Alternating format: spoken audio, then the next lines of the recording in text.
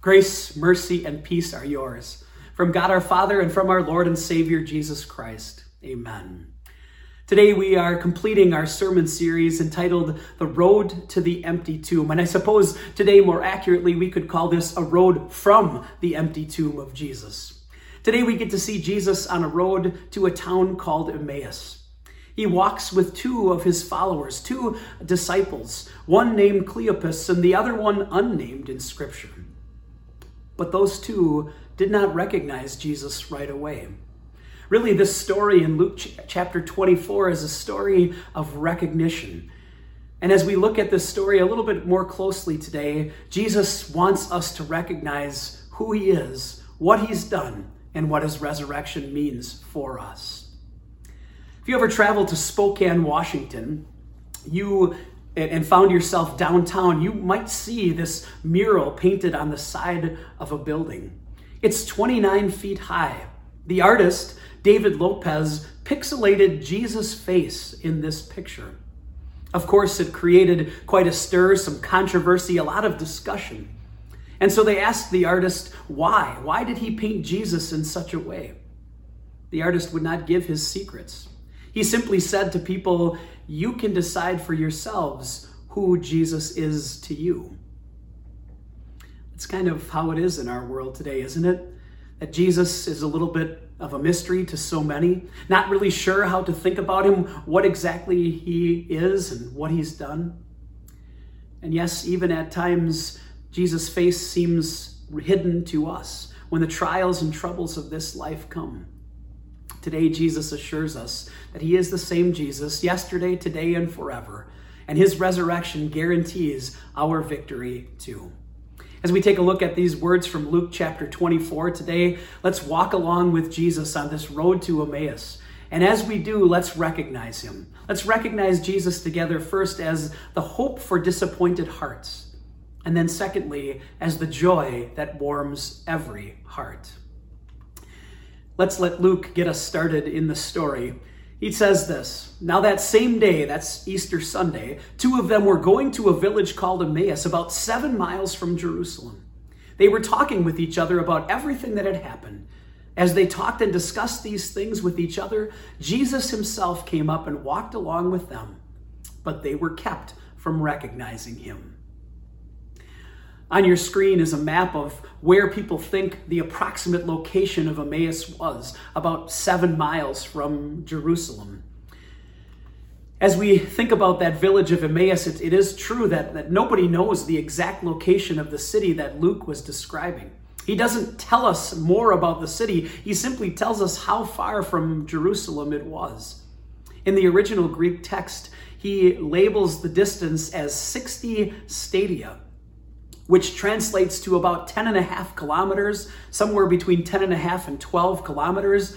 Translated into miles, puts it at about, as our text says, 7 miles from Jerusalem. Luke tells us on that day, these two disciples would make a round trip, a trip they weren't really prepared to make at first. And yet those two legs of that journey, the away from Jerusalem leg and then the back to Jerusalem leg, couldn't have been more different. As they were heading away from Jerusalem, they were discussing all the events of the weekend, seemingly trying to make sense of everything that had happened.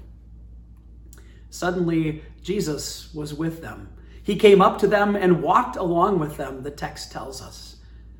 Luke lets us in on a little bit of a secret. He lets us know the identity of this stranger who's walking with them, but to those two disciples, there was no recognition of who it was with them. They didn't recognize that it was Jesus. Luke continues the story. He asked them, what are you discussing together as you walk along? They stood still, their faces downcast. One of them, named Cleopas, asked him, are you the only one visiting Jerusalem who does not know the things that have happened there in these days? What things? He asked. About Jesus of Nazareth, they replied. He was a prophet, powerful in word and deed before God and all the people. The chief priests and our rulers handed him over to be sentenced to death, and they crucified him. But we had hoped that he was the one who was going to redeem Israel. We get a sense of the mood of these two disciples as they're walking away from Jerusalem. Their faces, Luke tells us, are downcast. Can you picture it? Can you picture the hurt and disappointment in their eyes? Their frown in a pained expression? They knew that hopes had been crushed. And yet they were astounded that this stranger who came to walk with them seemingly had no clue about what had happened in Jerusalem over the weekend. I suppose if we were going to give a parallel today, it would be like you going to the grocery store tomorrow and someone coming up to you and asking you, why do these people all have masks on? You would have to be hiding under a rock to not know all of the things that have gone on in the last few weeks. And in Jerusalem, you would have to have been hiding under a rock to not know about Jesus and everything that had happened. And so these two disciples provide an explanation for the stranger walking with them, letting them know exactly what had happened with Jesus of Nazareth. Their description ends with some sad words. We had hoped. We had hoped that this was going to be the one to redeem Israel. We had hoped. Their hopes had been crushed. Disappointment had flooded their hearts. They go on to explain to Jesus that they were even more confused because some of the women had gone to the tomb, seen angels, were told that Jesus was alive. And when other disciples went, they found the tomb empty, just as they had said.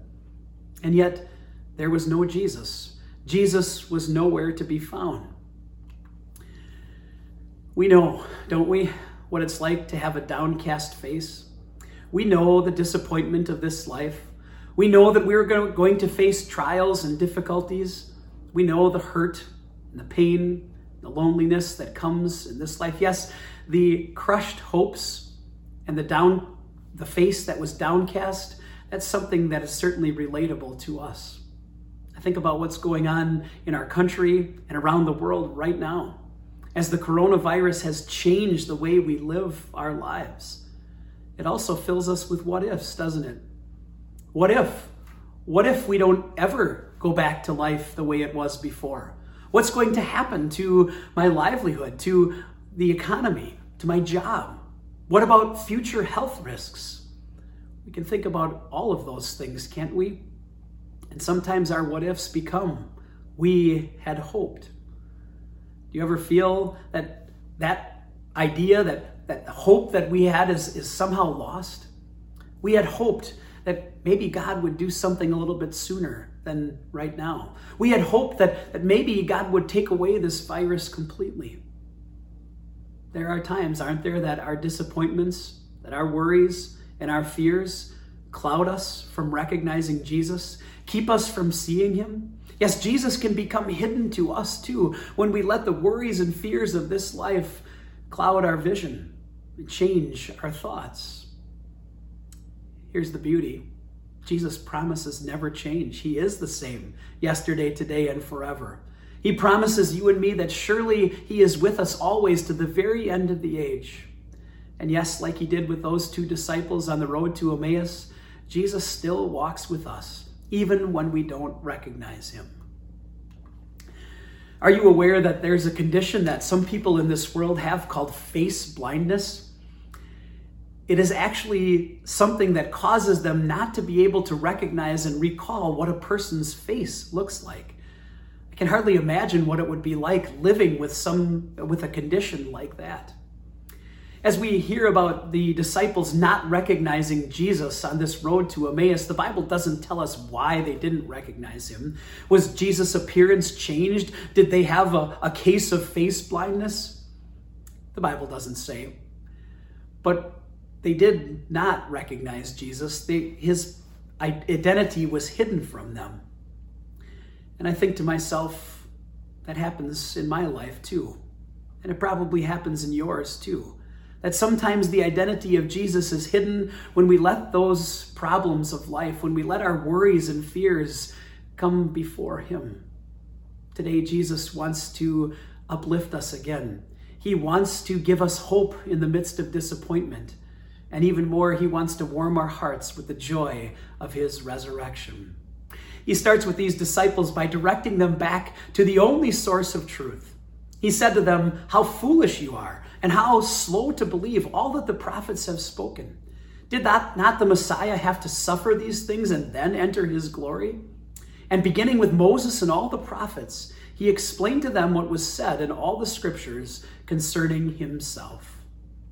Jesus knew there was only one place to direct these two disciples. There was only one source of truth for them. He takes them back to the prophecies in the Old Testament, to all the things that the prophets had said about the coming Messiah. And then he uses those prophecies to explain to them that all of what had happened in Jerusalem, all that had happened to Jesus, was part of God's plan. What a lesson from Jesus for us too, right? When our eyes are clouded, when we don't recognize Jesus because of the worries of this life, we have one source of truth too. We have one place to go, and that is to God, to God's word, where we find Jesus revealed in all of his glory. And the promises of God are held up to us again and again and again. God reminds us that nothing can separate us from his love, that what Jesus has done means that our sins are paid in full. And when we connect ourselves to Jesus through his word, then Jesus is greater than our disappointment. He overcomes our grief and our pain. Jesus knew it was time to reveal himself finally to the disciples when they invited him to stay at their house. I'll let Luke tell you the rest of the story. When he was at the table with them, he took bread, gave thanks, broke it, and began to give it to them. Then their eyes were opened, and they recognized him, and he disappeared from their sight. They asked each other, "Were not our hearts burning within us while he talked with us on the road and opened the scriptures to us?" Jesus chose a meal to reveal himself to the disciples. He sat down at a table with them to eat, and when he was giving thanks and broke the bread, that was when these disciples finally recognized him. Their eyes were opened, and they knew the stranger they had walked with was Jesus himself. No sooner had they recognized that it was Jesus than he disappeared from their sight. Their reaction is priceless, isn't it? Were not our hearts burning within us as he talked with us on the road about the scriptures? It was as if they were saying to one another, how could we have missed it? Of course this was Jesus. He had made our hearts burn with the joy of the story given in scripture. You remember what happened next, don't you? They went back to Jerusalem. They made that 7-mile journey back to Jerusalem. And the Bible doesn't tell us, but I have to believe that that second journey went a lot faster than the first one. There was a big difference, wasn't there? Instead of hearts crushed by disappointment, their hearts were full of joy that they had seen the resurrected Jesus. It's Jesus who warms our hearts with Easter joy. Today we celebrate. We celebrate the empty tomb of Jesus. We celebrate that Christ is risen, that Jesus lives. Yes, he was delivered over to death because of our sins, but he was raised to life because of our justification. God has declared us not guilty. Our sins are forgiven. In 1 Corinthians 15, the Apostle Paul describes Jesus as the first fruits of those who have fallen asleep, meaning that others who die will follow Jesus, that our rising from the dead is also guaranteed. That's another joy of Easter. We know that we will rise from the dead. And it's that joy of Easter that makes our hearts burn, that fills us with hope to look ahead to something so much greater than this life. Yes, Jesus invites us to live it, to live the Easter joy, not just today on Easter Sunday, but every single day, to live what Jesus has done for us, that he's called us his own, redeemed us from sin, and guaranteed a place with us in heaven, for us with him in heaven by his resurrection from the dead. When we connect ourselves to Jesus, knowing that nothing can separate us from him, that's when Jesus' love overflows into our lives, lives that are lived for him. The prophet Jeremiah had a great description of what it's like to try and hold this joy of God's word inside. He describes it as a fire in chapter 20, verse 9. But if I say, I will not mention his word or speak any more in his name, his word is in my heart like a fire shut up in my bones. I am weary of holding it in.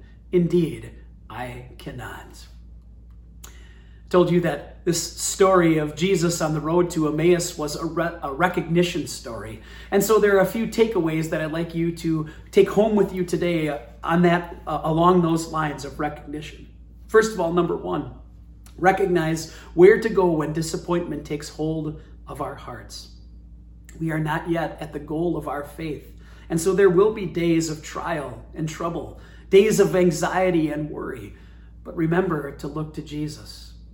Point two, recognize where to find Jesus' promises of hope. Yes, when we look to Jesus, we know where to find the truth about him. We know where to find his promises in his word. In the same scriptures that Jesus laid out for those two disciples on the road to Emmaus, we too find burning hearts as we read about Jesus and all he has done for us. And then finally, number three, recognize and embrace the joy of Easter, Jesus' resurrection, and the sure hope of our own resurrection. Thanks be to God who gives us the victory through our Lord Jesus Christ. I'm going to guess that there are many of you that can relate to a new reality with the coronavirus and being safer at home. Maybe your dinner table is a little bit bigger than you're used to it being, or you have more people gathered around it because you're eating dinner as a family. Kind of a nice blessing, right? Maybe you have a similar situation to my family or a lot of families where you kind of go to the same seat when you sit down for a meal. It's nice, isn't it, to have a place at the table? It's nice to have a place in a family. Well, no matter what the situation with your earthly family, you have a place in a family, God's family. God who sent Jesus to redeem you, who carried out God's plan of salvation by dying for you and rising again for you. That Jesus who on the road to the empty tomb guarantees our victory, he's the one who's invited you. He's made a reservation for you at his heavenly banquet. Yes, you and I, through Jesus, have a seat at a table spread before us in the joy and perfection of heaven. Yes, heaven is our home. That's something to rejoice in today and always. Let Jesus turn the disappointment of our hopes that sometimes are crushed into the joy of a warm heart, knowing that our eternity is set with him. God bless your Easter celebration and let it fill your heart for your whole life. Amen. The peace of God, which passes all understanding, will guard and keep your hearts and minds in Christ Jesus. Amen.